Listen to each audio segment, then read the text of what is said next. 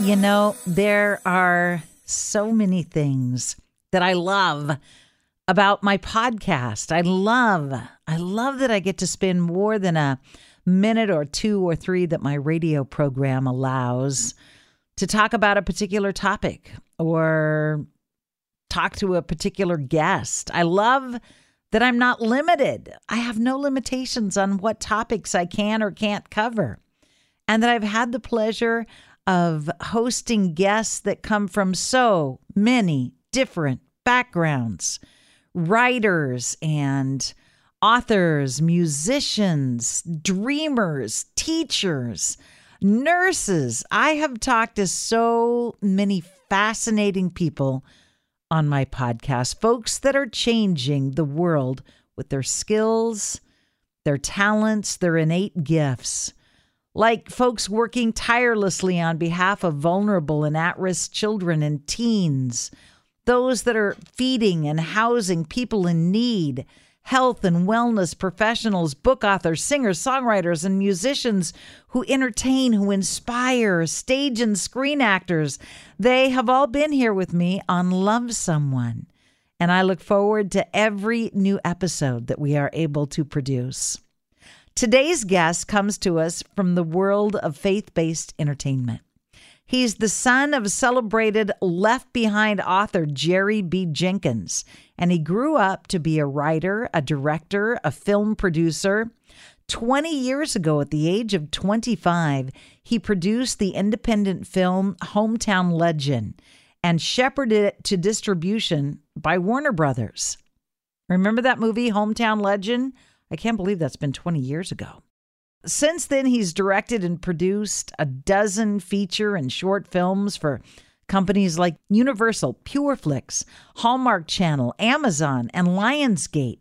But he's probably best known now as the creator, director, and co-writer of The Chosen, the first multi-season series about the life of Christ, which also happens to be the most successful media crowdfund of all time. And that is why I am so thrilled to welcome him to our podcast today. Since Jan Haynes, who is the director of Point Hope, got me and my family hooked, watching The Chosen has become a big thing in our household. I am absolutely forbidden to watch any of the episodes without my kids. There's like this golden rule that mom can't watch an episode of The Chosen, even if we've already seen it 4 or 5 times, without them. That's a temptation I've had a hard time passing up, just between you and I. When I get off the air late at night and there's an episode that I so want to watch, it's the perfect way to relax, to end the day, a crazy day. But generally, most of the time, I am able to resist. Most of the time. And so glad that I have when I finally settle in with the kids and a bowl of popcorn and we all watch it together. Welcoming Dallas Jenkins to Love Someone is a really big treat, and I'm going to do that right after I share some information with you about one of my amazing podcast sponsors, Annie's Kit Clubs. Without them, these conversations would not be possible. I love being creative, and I'm excited to welcome Annie's Kit Clubs as one of my podcast sponsors. As fast-paced and crazy as the world is today, I love that Annie's Kits get kids off the screens and into some hands-on creative fun. There's kits for all ages, even adults, from young woodworker kids to card making to knitting. Annie's has a great summer offer, 75% off your first month. Visit annieskitclubs.com/radio. annieskitclubs.com/radio. They let everyone escape into a world of creativity. Hi, Dallas. Hello. How are you? I'm good. Dallas, I'd like you to meet Jan Haynes. Jan is one of my dearest friends in the world. I invited her to be a part of this podcast for one reason. She's the reason I know about you and I know about The Chosen. Wow. Jan and I go way, way back. We were friends in college. And then we, went our separate ways, lost touch. And how many years ago, Jan, did God bring us back together? 14. 14 years ago. And when we reconnected, I convinced her to step up to the plate and become the director of my ministry, my charity that I birthed and that she has carried to amazing heights. She is the international director of Point Hope. That is really awesome to hear. When COVID hit, Jan said, you have to watch The Chosen. And every time she would call me, she said, have you watched The Chosen yet? Have you found The Chosen yet? So we started watching The Chosen. Oh, my word, Dallas. I can't even tell you how your project has blessed our family. It means a lot. Thank you. Yeah, it's been a life-changing experience for all of us involved, and I feel fortunate to just be a part of it. God clearly has something to say, and I feel like he has something he wants communicated to the world right now, and I'm just trying to do my best to steward it. And it's been really cool to see. So tell me, I know a little bit about your history. Thank you, Jan. But tell our listeners, you kind of have a background. It's kind of in your DNA to create amazing programming. Well, yeah. My dad is Jerry Jenkins, who's the author of the Left Behind books. Last year was actually the 25th anniversary of Left Behind coming into the world, which was right around when The Chosen was really coming into the world. So it's been really cool to see two different generations kind of have a similar experience, which is my dad took the Bible, and in his case, the book of Revelation, and put it into a context of what would it look like if it came true today. And the Chosen isn't a modern telling of the story, but it also takes the Bible and puts it into a context that is digestible and viewable and something that makes it a little bit more real, a little bit more personal, more human, a way to really experience it, So I think that's clearly where I inherited the desire to tell stories, or the desire to take my faith and communicate it through the power of storytelling and through media in some way. So yeah, that is my background. And for sure, I think the greatest thing that I inherited from my dad, besides the love of storytelling though, is just the fact that when he experienced the Left Behind phenomenon, I saw firsthand just how much it humbled him and how surrendered he was, and how it didn't actually become a personal thing for him or an ego thing for him. As The Chosen has started to reach some of the heights that Left Behind reached, I just had such a great model of how to make sure that I maintain that this is not about my own work. I'm trying to do my part, but ultimately the feeding of the 5,000 is God's job, and my job is just to provide the loaves and fish. The first episode, I was so hooked. And I thought, yeah, how are they going to follow that up? Each one gets better and better. Yeah, that's good to hear. I mean, what's interesting, you're using the term better and better, and I would push back just a bit on that, because I don't think that I'm necessarily a better storyteller or director each episode. I think that we're doing something that's really unique, which is there's never been a multi-season show about the life of Christ. And one of the things about multi-season shows that I think is really great, and I think what has served us really well for this story, is that in a movie or a miniseries, when you're trying to tell the story of Jesus, you have a lot of ground to cover in a short amount of time. So you don't get the characterizations, you don't fall in love with certain characters' journeys, you don't see much of an arc. It's just Jesus goes from miracle to miracle, Bible verse to Bible verse. And you're not really emotionally engaged in each incident. You're just kind of watching it from a voyeuristic perspective, like, oh, that's cool. Yeah, I remember that. I remember that story from the Bible. Oh, look how they did that. That's really interesting. Whereas with The Chosen, because we have the time to introduce you to these people and really show you their before, that's what we call the before they met Jesus. They actually met Jesus. And we get a chance, we're not rushed. We really get to take our time.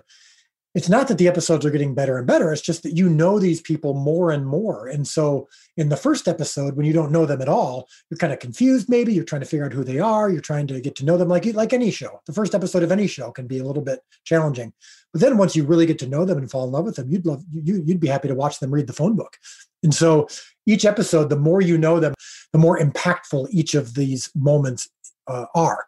And so that's been what's so cool and unique about the show, is that we are doing it in a multi-season format that really gives us the time to explore each of these stories to their fullest extent.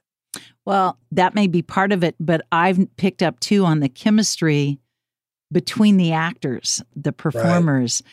You can tell there is genuine love, respect, humor. Like, you can't fake that. I don't care how good of a director you are, how good of writers you have. You cannot fake the tenderness that has developed. And it's a beautiful thing to watch, to be a part of. Yeah, we really have become in many ways a family, the cast and crew. What's really exciting about it is that, at least half, if not more, of the cast and crew aren't even believers. I mean, this is just, for a lot of them, they range from atheist to agnostic to journeying in their faith to believers. We have the whole spectrum, but we're all united by the desire to really to make a great show as much as possible, and to see the impact that it's having, I think has been life altering for everyone involved. And I think because we're part of something that feels bigger than we are, and I think we all feel lucky and humbled to be part of it, I think that does contribute to it. I think you do see we don't want to screw this up. We don't want to let our egos get in the way. And I try to model that from the top, just from a servant leadership and humor and all of these things that when people come onto our set, they do feel loved, they do feel cared for and seen. And I think that comes through in the show. So in this podcast, I'm just going to assume that most people listening have not seen the full series and now the second series of The Chosen, the second season of The Chosen. But more than that, we stay and watch you, because after each episode, sometimes before each episode, you share a little bit of information. And for me, that is as impactful almost as the episode, hearing the little behind the scene stories. So tell my listeners how this thing came to be, because you're not funded by one of the big, movie companies. Studios, yeah. Tell the story of how it came to be and how you really had to step out on faith to make this happen. Yeah, my partner in this project is a guy by the name of Daryl Eves. And he told me early on, he said, it's one thing for a project or a show or a YouTube influencer or a brand or a company to have success. But the brands and the companies and the projects and the ministries, whatever, that really have a legacy and that really make people feel like they're part of something and that they're part of a mission, are when they actually know your story as well. And when they trust you and they feel like they're on a journey with you. And so he was really encouraging me to as I'm making the show, to be telling my story as well, and to build our social media pages as an unvarnished, authentic peek behind the curtain of how this is made, and also what it's doing in my life. And I was at first a little bit resistant to that, partially because I didn't think I had time, but also there's always that fear of, well, it's not about me. I want people just to enjoy the show or to be impacted by the stories. But he said, no, it actually can be an enhancing part of the process. So the reason I say that is just to explain kind of where the decision came from to show this journey from the beginning. And people have said, like what you just said, which is, for a lot of them, not everybody, some people don't care about me and just want to watch the episodes, and that's completely fine. But for a lot of people, seeing my story, seeing my wife's story, seeing how we went from failure, from a very low point. I mean, this show was birthed from failure. I had just had a big career failure. My movie had bombed at the box office. I went from a director with a bright future to a director with no future in just a span of a couple of hours. I ended up pouring myself into a short film for my church's Christmas Eve service that was filmed on my friend's farm in Illinois, 20 minutes from my house. And that little short film I did about the birth of Christ is the catalyst, is the quote unquote proof of concept that ultimately went out on social media and generated over $10 million from 19,000 people around the world who crowdfunded season 1. That is mind blowing. Yeah, is this not the first time something that magnitude has happened? Yeah, it's the number one all-time crowdfunded media project of all time. I love that. I don't think, Dallas, Right. It would be what it is had you been a huge success with your last movie, had you been riding that high. Oh, that's unarguable. I mean, I think, first of all, just from a purely logistical perspective, if my last movie had succeeded, I would not be making the show because I'd be doing other movies. That was the plan with all these Hollywood companies was, we're going to do this movie, then we're going to do 5 more movies over the next 10 years. And I was set. And then they all pulled out after the first movie bombed. And 2 things happened. One is, I think, again, I became available to do what I think God was really calling me to do. But then second, I think just even for me personally, God was waiting for me to be broken. He was waiting for me to be surrendered. He was waiting for me to truly believe it's not my job to feed the 5,000. It's only to provide the loaves and fish. And I didn't truly believe that. I was trying to control everything. And so once I was truly broken and surrendered, and that's been part of my story and part of the story of the show. As I tell the story all the time, I show how I'm growing, how I'm failing. We just let you see behind the curtain. And for a lot of people, I think that allows them to connect with the show a little bit more because they trust me. But I also think that they also connect with my story. I think everyone can connect with being in the wilderness, with being under the fig tree like Nathaniel was, crying out to God, asking if he sees him. And that was me. And I think that as they've seen us not shy away from showing our failures and showing our struggles, and those times, even after the show started to be successful, other problems creeped up. And I would get online and say, look, this is where I'm struggling. What do I do? I don't know what to do next. That whole part of it, I think, has connected people even more to the show. And I think that's been all part of this whole process. Well, you're doing a wonderful job. And I don't even know. Is there a way to rate how many millions of people have been touched, have watched, do you have a barometer? Do you have a measuring stick? Not that it matters. I mean. Well, yeah, it doesn't. It really doesn't matter in the sense that I don't actually have expectations or goals. I'm just trying to do what God wants me to do. And I want it. My goal is to introduce the authentic Jesus to the world. And the way we phrase it is we want to introduce the authentic Jesus to 1 billion people. But the 1 billion people goal is more just like a symbol. It's a representation of the fact that we want people to spread the word. We want, like Jan, for you, your friend Jan, who told you to watch the show, she was like Philip to your Nathaniel. In the Gospels, Philip goes to Nathaniel and says, come and see. Those 3 words that I think are 3 of the most powerful words in all of Scripture.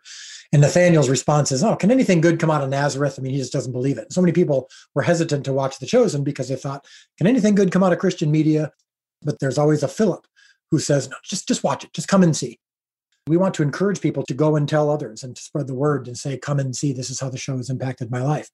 But right now, so far, we know how many views there have been, how many people have watched the show in some form, and it's approaching 170 million or so. Wow. How many people that is, we don't know for sure because so many people watch the show together. So sometimes there's one view that shows up on our app, but that was 10 people watching all at once, or nine in our living room. Yeah, exactly.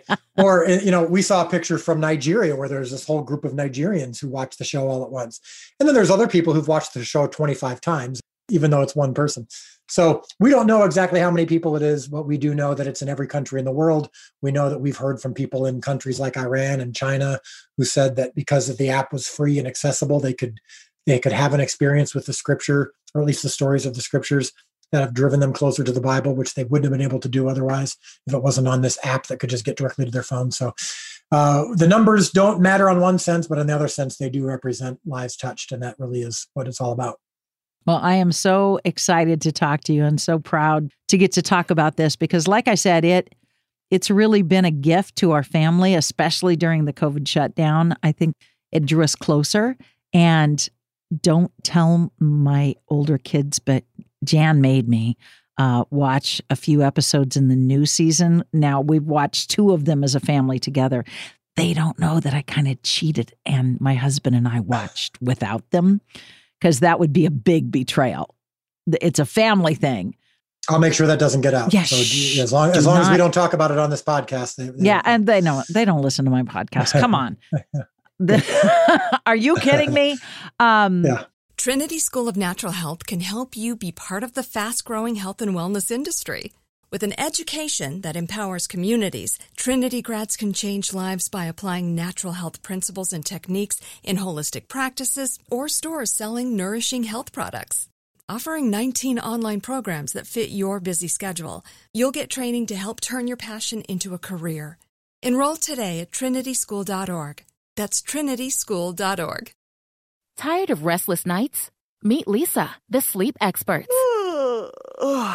Here at Leesa, we know that good sleep is essential for mental, physical, and emotional health. That's why their mattresses are made for exceptional comfort and support, catering to every sleep need. Check out Leesa's Sapira Hybrid Mattress, named Best Hybrid Mattress 5 years running. Sleep hot? The Chill Collection is built with cool-to-the-touch top fabric and layers of high-density comfort foams, all intended to remove excess body heat while maximizing comfort. With Leesa, getting a new mattress has never been easier. Delivery is free, and you have 100 nights to try out your mattress in the comfort of your home. Don't spend another night dreaming of better sleep. For a limited time, save up to $700 off select mattresses plus 2 free pillows. Go to leesa.com/iHeart for an additional $50 off mattresses and select goods. That's LEESA.com/iHeart. Exclusions apply. See leesa.com for more details. Are you tired of your scented cleaning products smelling and cleaning like meh? Then it's time for an upgrade with the power of Clorox Scentiva. With an uplifting scent that smells like coconut, Clorox Scentiva gives you powerful clean like Clorox, but a feeling like being transported to a tropical island retreat. Imagine putting your phone on Do Not Disturb, tuning out all the constant, just the feeling of warm sand in between your toes and a fruity drink in your hand. The ones with the little umbrella. Refresh your home to feel like an all-inclusive vacation by getting Clorox Scentiva. Also available in grapefruit and lavender scents at a nearby retail store. And I want to talk specifically about a couple of the elements in the show. Where do you shoot it? So most of it has been filmed in Texas. Half of season 2 was filmed in Utah. There's an extraordinary set in Goshen, Utah. That's kind of a first century recreation of Jerusalem that we used for some of season 2. We'll use that off and on throughout the future seasons. I'm also moving to Texas this summer. My family is moving because we're setting up our permanent home, both for our family and for the show in Texas. So we're building some sets. But yeah, Texas is the primary spot. I wanted to bring up a couple of things about the actual characters and the actual show. Tell everybody how you found the actor that plays Jesus. The actor is named Jonathan Roumie. And about 7 years ago, I did a short film for my church's Good Friday service. And it was about the crucifixion from the perspective of the two thieves. So that's when I first started doing this, of telling the stories of Jesus, but from different perspectives. Not changing the story, just giving you a unique look into it and a unique perspective. And Jonathan Jesus only shows up in the short film for about 5 to 10 minutes. And the majority of it is about these two thieves. And Jonathan had auditioned for one of the two thieves, and he did a good job. But I had these two guys who were terrific, and they were the best choices. But I didn't have a Jesus. The people who were auditioning for Jesus just weren't very good at all. So I had Jonathan audition for Jesus. And 20 seconds into it, I thought, oh my goodness, this is special. I mean, this guy has something, I don't know what it is, but, and then I remember when we were filming it, the only scene we had with Jesus in this short film was on the cross. And I remember saying to a few people around me, this is the best portrayal of Jesus I've ever seen. And it's only 5 minutes of screen time. He had the tenderness mixed with masculinity. He had the heart mixed with, the intensity. I mean, it was really something. And so for the next few years, I would do short films and vignettes for my church. And I would cast Jonathan, I would work with Jonathan as Jesus. And so when it came time to do this show, when we had this opportunity, I called him up, and obviously, he was the first one I cast. And I just said, so we've got an opportunity to take this show on the road. I don't know how we're going to fund it yet how it's going to happen, but I'm trusting that God is going to multiply the fishes and loaves. Well, he does a wonderful, wonderful job. And you're right. He is such a delightful mix. Yeah. He really, I think the performance is really, I think a word that can be used to describe it is transcendent. I mean, it feels like I've had countless people say they are drawn closer to Christ because of his performance. I think they have this healthy respect for the difference between Jonathan and Jesus, but it does feel like when they watch the show that there's something really beautiful happening and something that is not only touching the characters in the story that we're telling, but it's touching them personally. I want to ask you about a couple other characters, Dallas, but I need to give a moment to another of my incredible podcast sponsors, the Home Depot. I am so grateful to them for supporting this format and giving us the opportunity to have this conversation. This edition of Love Someone is sponsored by the folks at the Home Depot. Have you had the occasion to download their app yet? If you're doing any kind of do-it-yourself project around the home this summer, it's a reason to download this free app. Their app has a built-in image search. It uses the camera on your phone to see what it is you're looking for to replace or upgrade and gives you all options in the Home Depot store closest to you or online. Doesn't matter if it's the kitchen faucet or a power drill, the app finder gives you the options. It's just one example of how the Home Depot is helping us DIYers get more done. Download their mobile app to get started. Okay, next character that I am so smitten with, Matthew. Who I was gonna say it before I've you read guys. the Gospels. I bet it's Matthew.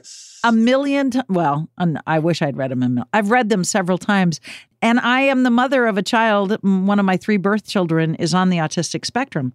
I never thought until The Chosen, you know what? I bet Matthew was perhaps on the autistic spectrum. And the way that you have developed his character, and it's, sticking to scripture, he was the man who wanted everything written down perfectly. Brilliant. Yeah. Brilliant.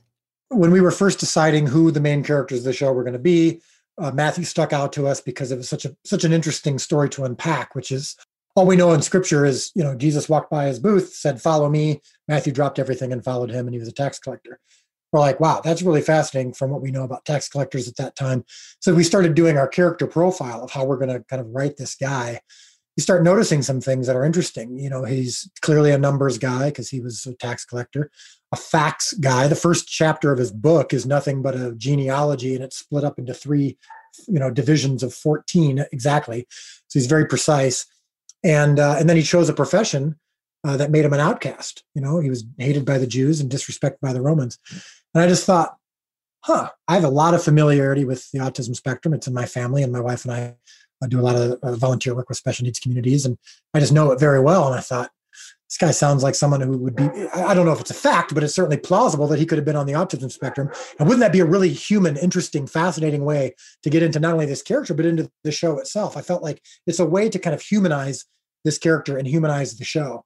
And it has been, besides Jesus, by far the most compelling character for people, and also the most impactful. I mean, we hear from families of autistic family members all the time whose lives have been impacted by seeing that, if Jesus chose him, he could choose me. And it's never been done before. I've never seen, you've never seen a special needs character in a Jesus project. So I feel like it's something that's just been one of the top 3 things that has set the show apart. But one of the things that happened in my mind after you presented Matthew as perhaps somebody on the spectrum, I went back and reread the Gospels and went, all of these characters are special needs. We all have massive deficits.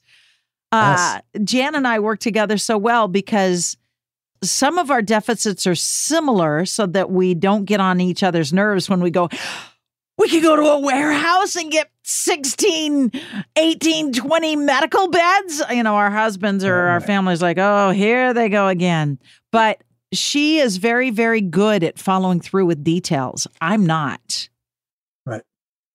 After I saw you portray Matthew that way, when I went back and reread the Gospels, I'm like, wow, Jesus really does love those of us that are weirdos and outcasts. Right. And I love that.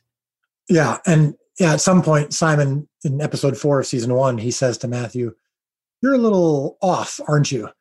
And of course, they didn't have a diagnosis back then. So, I mean, I'm certain that they had some form of autism back then, but they didn't have a diagnosis for it, of course, like a lot of things that we've discovered over the years.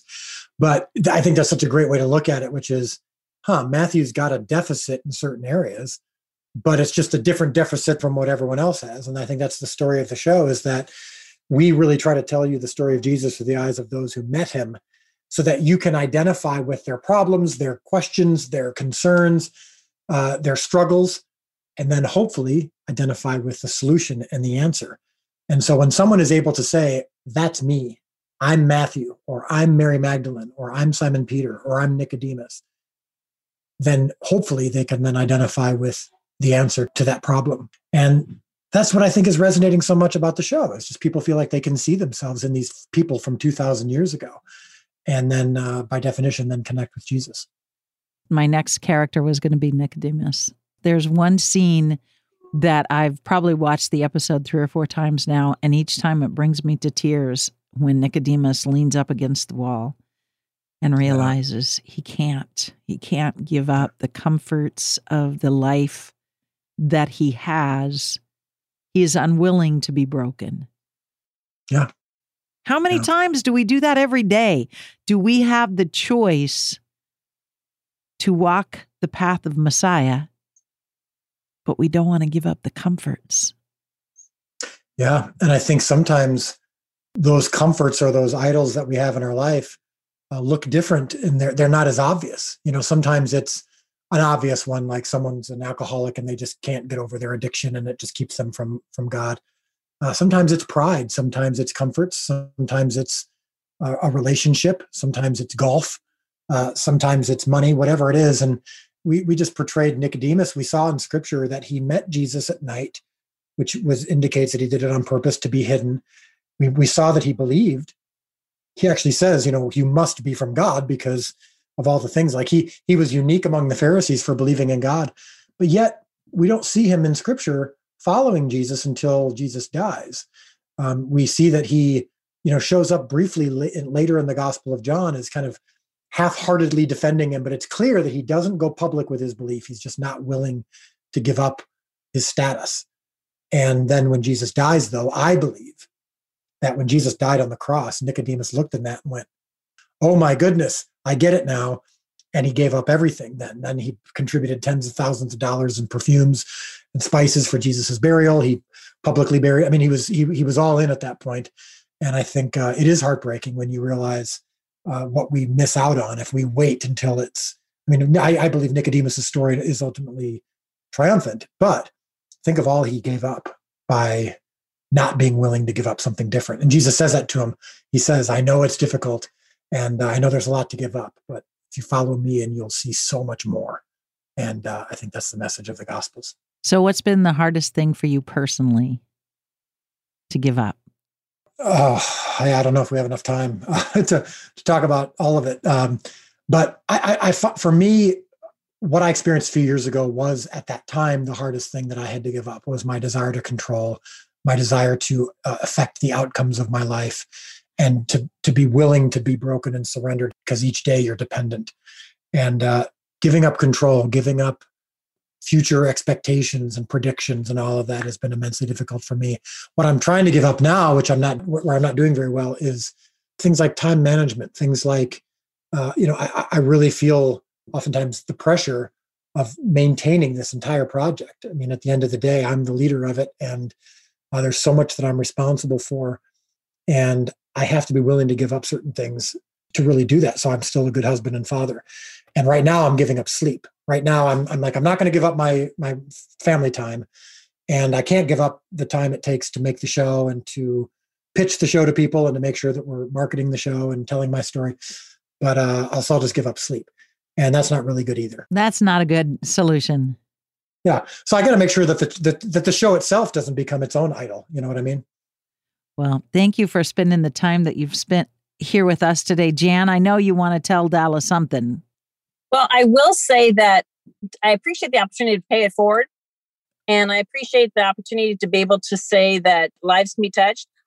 And I know for sure that The Chosen is being seen in Ghana, because that's where Point Hope works. And that's where I've taken the DVDs to.